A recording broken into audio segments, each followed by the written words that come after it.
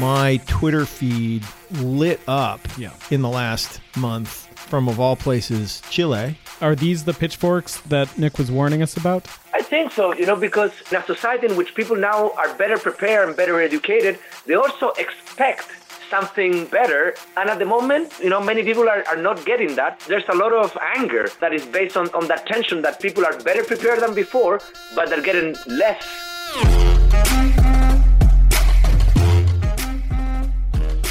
From the offices of Civic Ventures in downtown Seattle, this is Pitchfork Economics with Nick Hanauer, where we explore everything you wished you'd learn in Econ 101.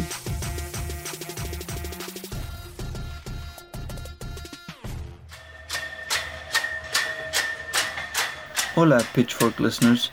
This is Gustavo from Santiago. The pitchforks have come to Chile.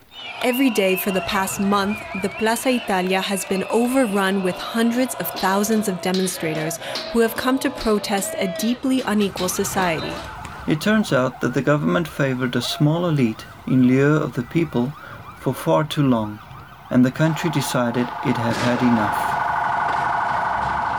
Citizens have been protesting due to, among other things, low wages, mismanagement of public funds, increased cost of living, healthcare problems, and perceived abuse of citizens' pension plans, not to mention enormous income inequality. Since the beginning of the protests, more than 1,500 people have been wounded and 20 killed in violent clashes, including at least 5 killed by live ammunition. The riots left a lot of destruction and ashes in their wake, not only in the capital Santiago, but in many cities.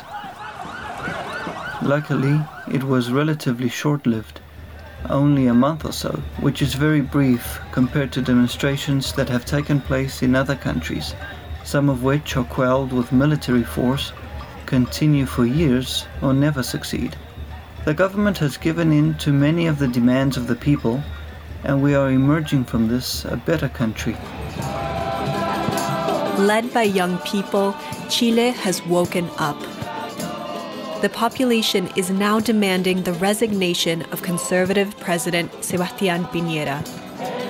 Despite government concessions and the resignation of several ministers, anger has not subsided. The country's pain runs too deep.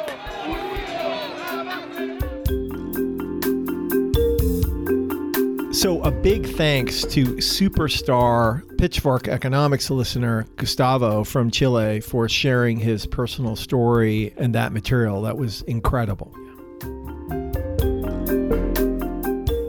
I'm Nick Hanauer, founder of Civic Ventures. I'm Paul Constant, and I'm a writer at Civic Ventures. Well, Paul, the pitchforks do appear to be coming. It's true. Yeah, the shit is hitting the fan. All Our over the place. podcast name is revealing itself. Exactly. And, as you may know, my Twitter feed just lit up in the last month or so from, of all places, Chile. Yeah. And that's because there's been this crazy wave of protests that have occurred because inequality has gotten so bad there. Here's a quote from the LA Times. From Chile to Sudan, Lebanon to Colombia, mounting anger and frustration over rising economic and social inequality, political corruption, and disillusionment with democratically elected and authoritarian governments have led to a wide array of mass protests in recent months. Yeah, and there was this really interesting study recently that analyzed 843 protests in 84 countries between 2006 and 2014, found that the main causes were economic injustice and perceived failures of political systems. So the Chile protests began with just a 3.75% subway fare increase in Santiago, and a couple hundred public high school students swarmed a metro station to protest it, and the state responded with violence, which did not go well. Riots followed across the country, and more than 1 million people protested on October 25th. To be clear, this is serious business. There are 26 people who apparently have died, thousands injured, more than $1.5 billion of economic losses for business. But the subway fare was the spark, but it's really about inequality. And just to zoom in on that, Chile's income gap is 65% higher than the already egregiously awful OECD average. It has the highest level of post-tax income inequality in the OECD. So it's not surprising that people are pissed off. There were taxes on WhatsApp messages that set right. off. And it's funny because the inequality is so huge, but it really is, it's the cliche about the straw that broke the camel's back. It's the right. one tiny thing that becomes the focus for an explosion of outrage that has been sort of gathering for years, decades. And today on the pod, speaking of Chile, we get to chat with a friend of the pod, physicist, economist, and entrepreneur Cesar Hidalgo, who we've had on the pod before talking about economics. Yeah. But Cesar is Chilean and deeply connected to what's happening in Chile. And he is going to talk to us about his perspectives on that and what needs to happen down there and just about inequality in these protests in general. And his role in the protest. That's right. That's right. He's done some really interesting things. So as always, it'll be amazing to talk to Cesar. He is one of the most interesting and brilliant people that we've ever come across. My name is Cesar Hidalgo. I'm a founder of DataWheel, and I'm also a professor at the University of Toulouse, Manchester, and Harvard. So Cesar, you have joined us because you're super interested, obviously, in inequality, as we are on the podcast. And you are also from Chile, where there has unfolded a shitstorm of protest over inequality over the last few weeks. So tell us about that. It's a very politically active place right now, Chile. And I think it's hard to explain to someone from the outside because, of course, there's a lot of actors and there's a lot of tension among them. But if we were going to simplify the situation, is that in the middle of October, there was a call for people to evade subway fares. That call was received with some sort of hostility on behalf of the government, and it escalated quickly into protests that, became massive. Some of them, had some violent components. And what happened is that in a couple of days, there was this Saturday, in which over 70 subway stations were burned and more than 100 supermarkets were destroyed. And that was really a life-changing moment for everybody that is from the country or was in the country, because it marked the beginning of an era of uncertainty that hasn't stopped until today. So since then, protests continue ongoing, but also there are other groups. People identify them as, groups of organized crime, like drug dealers, that have used the chaos as an opportunity to loot and destroy, big parts of cities, like basically the commercial neighborhoods where all of the stores are one next to each other. The government, has not been able to deal properly with the situation. The police is not well prepared to participate of this type of activities, and they've committed many acts of civil rights violations in the process of trying to keep the situation under control. The president now has single-digit support, and the only thing that happened that was a little bit more substantial but is still debated is that there's going to be a referendum next year to decide whether there's going to be a new constitution. If the referendum is approved, there's going to also be a question about how that new constitution is going to be written. And then there's going to be another referendum to exit that process that would have to approve the new constitution. So Chile is in a very politically active situation. The decisions are going to probably take place next year. But at the moment, I think many people are trying to kind of see how this is going to evolve, because honestly, it's something that it's very chaotic, There have been other economic protests in Chile, other protests inspired by the economy in Chile. Does this feel the same? Is there something different about this one? Absolutely different. So Chile has a tradition of protest, and And, you can be cynical about it and say that the students protest every time, they're going to go into exams because there is some sort of annual regularity to protesting. There's no protest on recent history that has been as massive as this one on the side of the peaceful side of the protest, and also one that has been as destructive on the side that has been, more, let's say, aggressive, like 70 subway stations. Subway stations are made of concrete and metal. They don't burn. So you have to burn.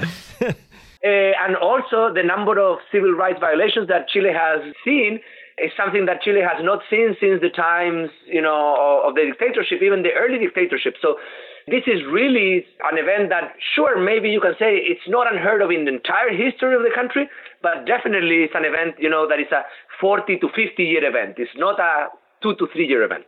So who is protesting? Many people are protesting, and part of the thing that makes this situation complicated is that if you look at it from abroad and you say, okay, people are unhappy and there's inequality and so forth, and you see the massive protests, you kind of like get a simplified view. But myself, being someone from the country, I get access to all of these different little bits of information. So there are protests and there is unhappiness, but within that context, there are many different smaller groups that are trying to capitalize on the general mood.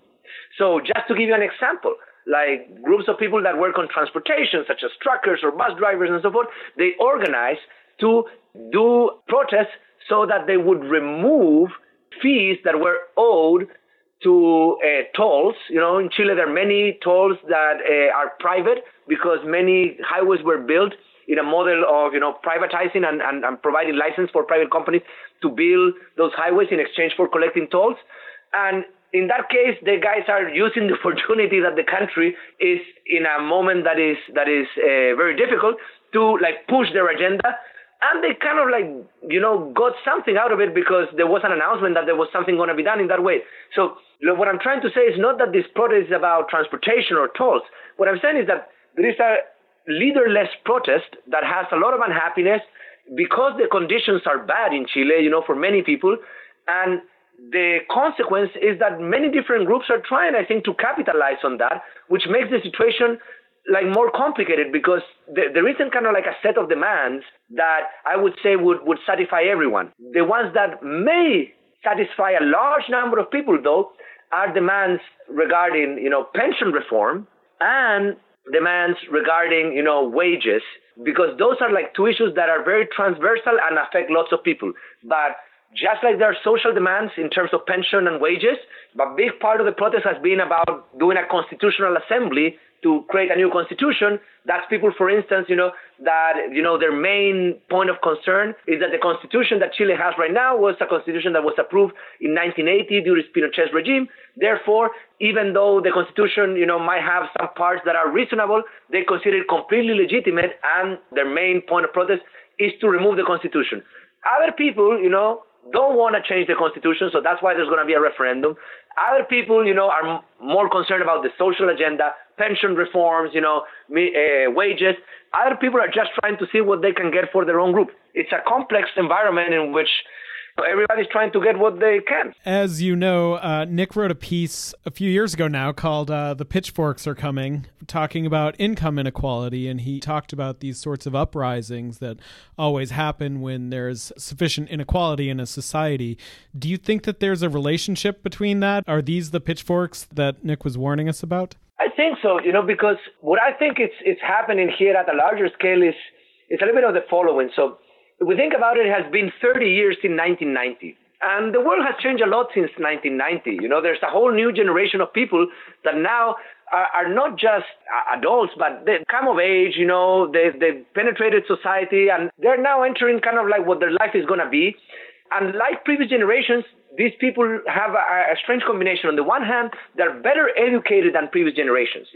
32-year-old, a 34-year-old Chilean today, on average, has higher levels of education than, a 32, 34-year-old Chilean 50 or 60 years ago or even 30 years ago. There's more people that finish high school, there's more people that go to college and so forth. But when it comes to the share of income, that these people are receiving, many of them, are receiving relatively small shares. In the U.S., the intergenerational inequality has been in the news quite a lot recently.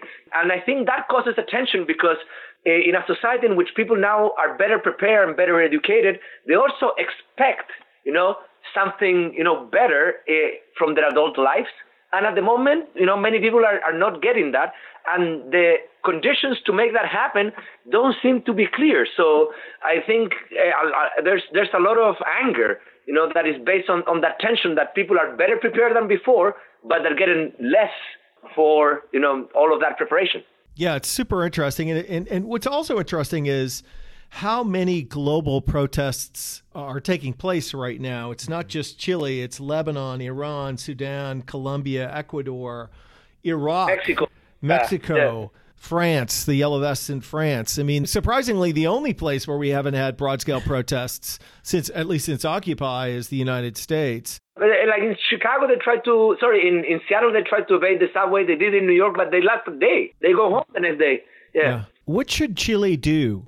That's a tall question. And I think there's no shortage of people trying to answer it. I think there's many different things that Chile needs to do on different fronts. On the one hand, there is a legit crisis of legitimacy in politics that is going to be very hard to overcome. I think that a new constitution and hopefully helpful and healthy process to create a new constitution might go a long way to help solve that political crisis, because it's not just the president, but like in general, congressmen and politicals in general are not very much appreciated by the population right now. But that's not going to solve all of the problems. That might kind of like bring some sort of stability for a certain period of time. But Chile does need to take risks and enter more sophisticated economic activities. And for that, there has to be a rethinking of the model that the country has regarding growth by both the authorities and the private sector, because both of them have been very, very conservative in the way that they try to develop the country. They've stuck to kind of like an idea of static comparative advantages in which we should do what we're better at because that's where the highest profit margins are. And hence they have underinvested in science, in education, in startups, in, VC funding, in biotech, wherever, there would be a growing market of the future that is a losing market of today. Chile has not invested.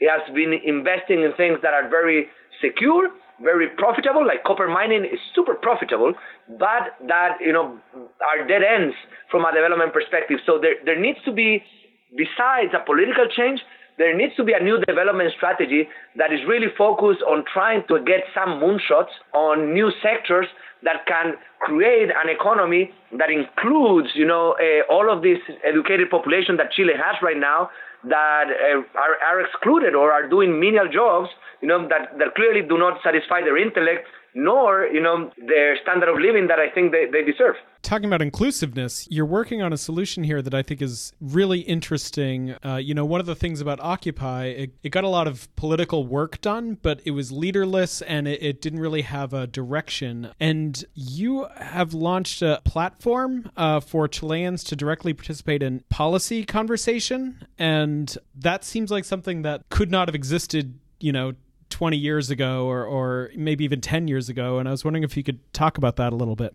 So when everything went south in Chile, I was very shocked. And I run a software company called DataWheel, which specializes in the creation of data integration, distribution, platforms and solutions.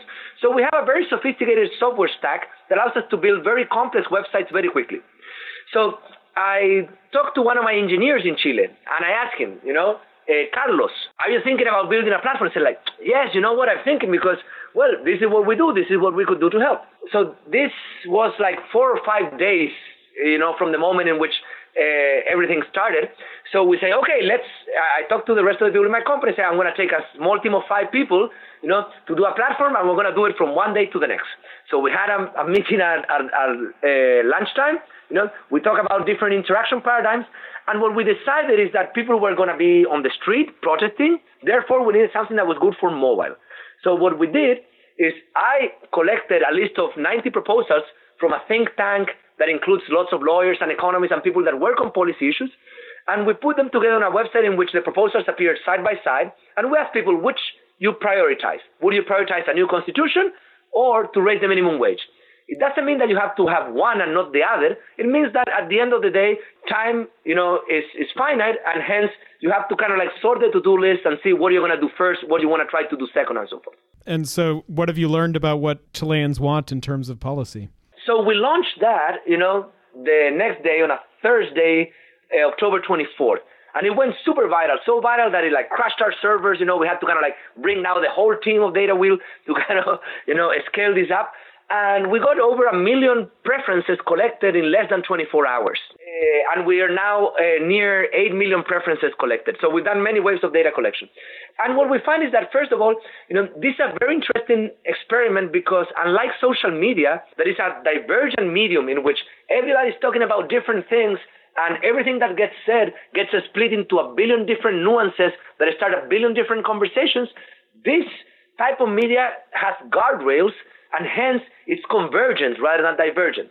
And we found that, the list that people produced made sense very quickly. So in the list of the first week, the things that were on top included like the pension reform, increasing the minimum pension to be at least the same as the minimum wage, because the minimum pension now in Chile is below the poverty line. So it's about $150 a month, so of course nobody can live on that.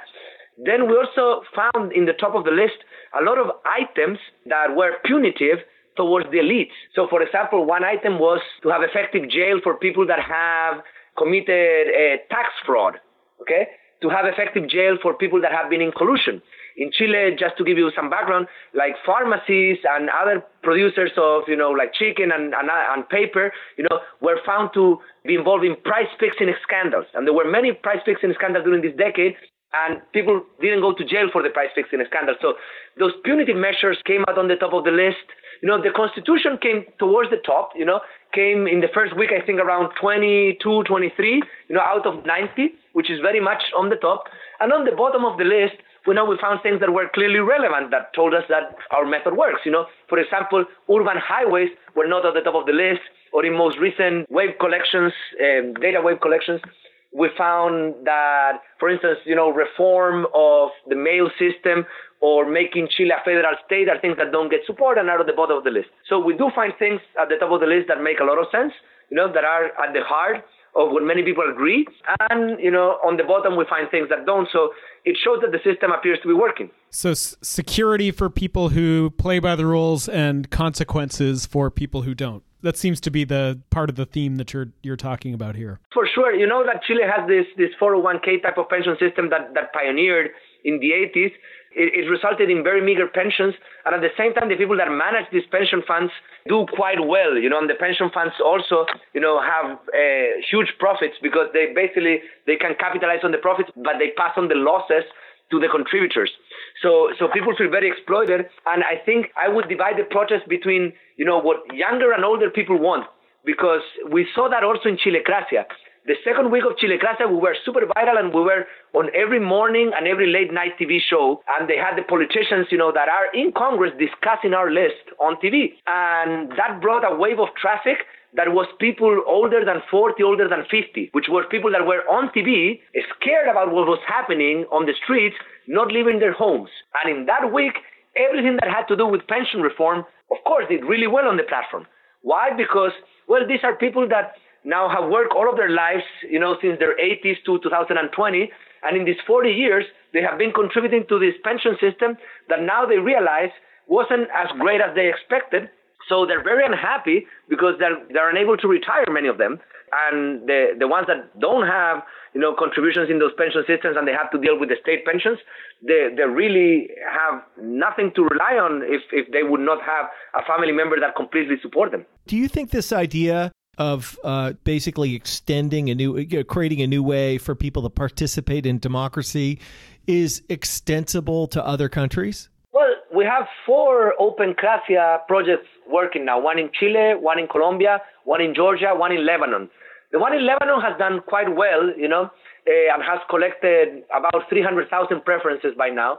So I do think that these projects are extendable, and the intuition that I have is that I don't know if there's going to be any online or partly digital democracy by the year 2030.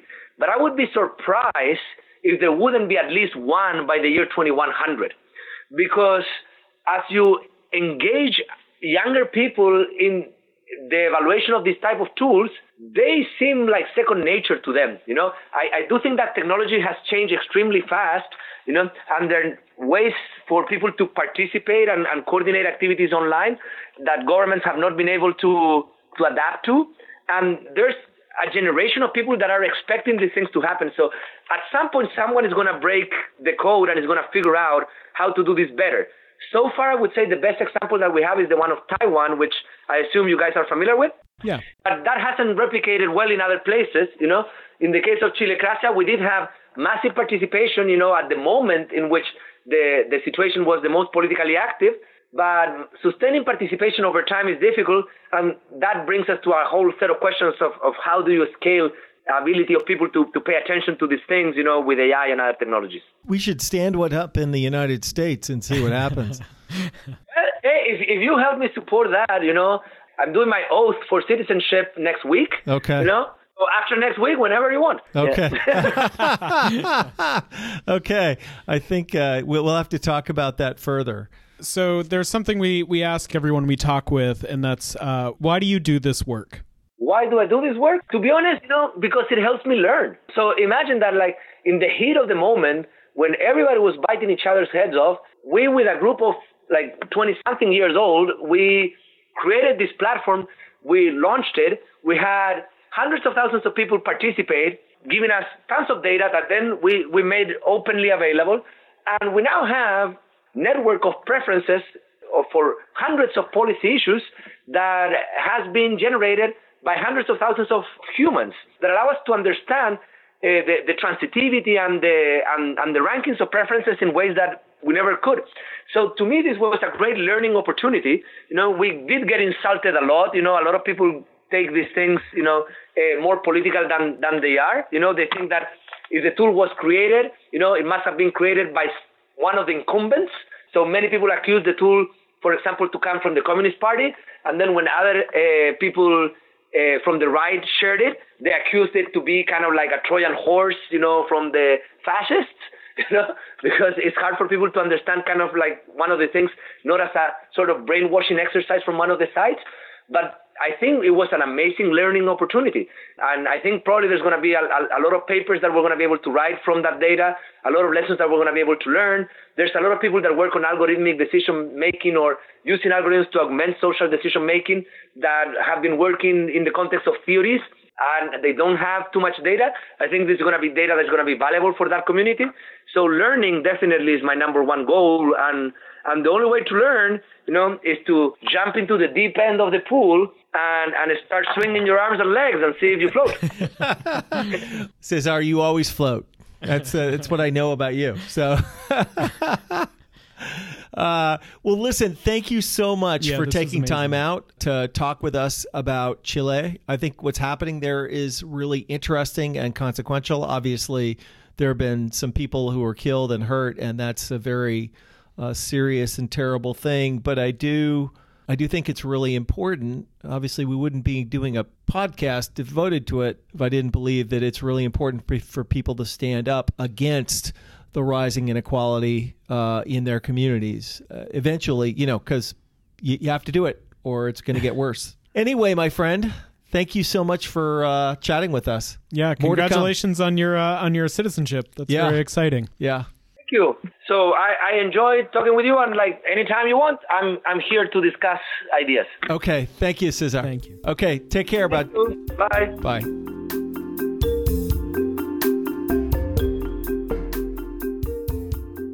So where is Chile right now? As of now, in early December, the protests are still ongoing. The government in November agreed to hold a referendum in April of next year to replace the constitution, which was written under a dictatorship. A neoliberal dictatorship. Well, voters will be asked whether they approve of the idea of a new constitution and whether current lawmakers should serve on the commission that would redraft the document. So they have an opportunity to start completely over from scratch. Yeah, interesting. And this really really speaks to the power of organizing. I think in the 21st century, there are so many tools. This protest that started as 200, mostly high school girls, who decided to protest what amounts to a tiny transit fare can turn into a nationwide uprising. And I think that what we're seeing here is something new. I don't think that the policy app that Cesar is working on is going to be the next, constitution, but it might be the beginning of the next Articles of Confederation. Yeah, it's certainly the beginning of the next conversation. Yeah, which is super interesting, and I'm intrigued. I think that we'll continue to talk to Cesar about this technology. I think it'd be a fun project maybe for Civic Ventures. It'd be interesting to do it in the United States and see where it took us. Yeah, think about what we might have done if we had it in Occupy. That's right. That's right. It's just a few years too late. And, I think the problem that the technology tries to address is a very real one, which is that people feel strongly that their interests are not represented by their democracies. Yeah. And this is true. This is the fact of the neoliberal era, is that all the political parties were captured by elites, both the left and the right. Yeah. And, economic inequality got worse under Republicans and Democrats, leftists and rightists, essentially, across the Western world, because all of those folks were in the thrall of a bunch of economic ideas that basically told you that if rich people got richer, that would be good for everybody. And turned out not to be true, and now we're all paying the price for it.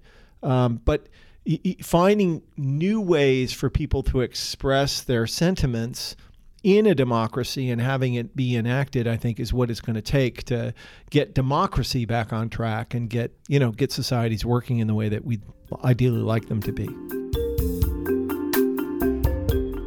The holidays are coming up, and we're going to take a break. And as a consequence, we're going to reissue one of our favorite episodes called What's the Trick in Trickle-Down Economics, featuring the amazing historian Yuval Harari and our friend, the neuropsychologist Molly Crockett. It's one of our favorite episodes. If you have not heard it, you'll love it. And if you had, it's worth re-listening. Pitchfork Economics is produced by Civic Ventures. The magic happens in Seattle in partnership with the Young Turks Network. If you like the show, make sure to subscribe, rate, and review us wherever you get your podcasts. Find us on Twitter and Facebook at Civic Action and Nick Hanauer. Follow our writing on Medium at Civic Skunkworks, and peek behind the podcast scenes on Instagram at Pitchfork Economics. As always, from our team at Civic Ventures, thanks for listening. See you next week.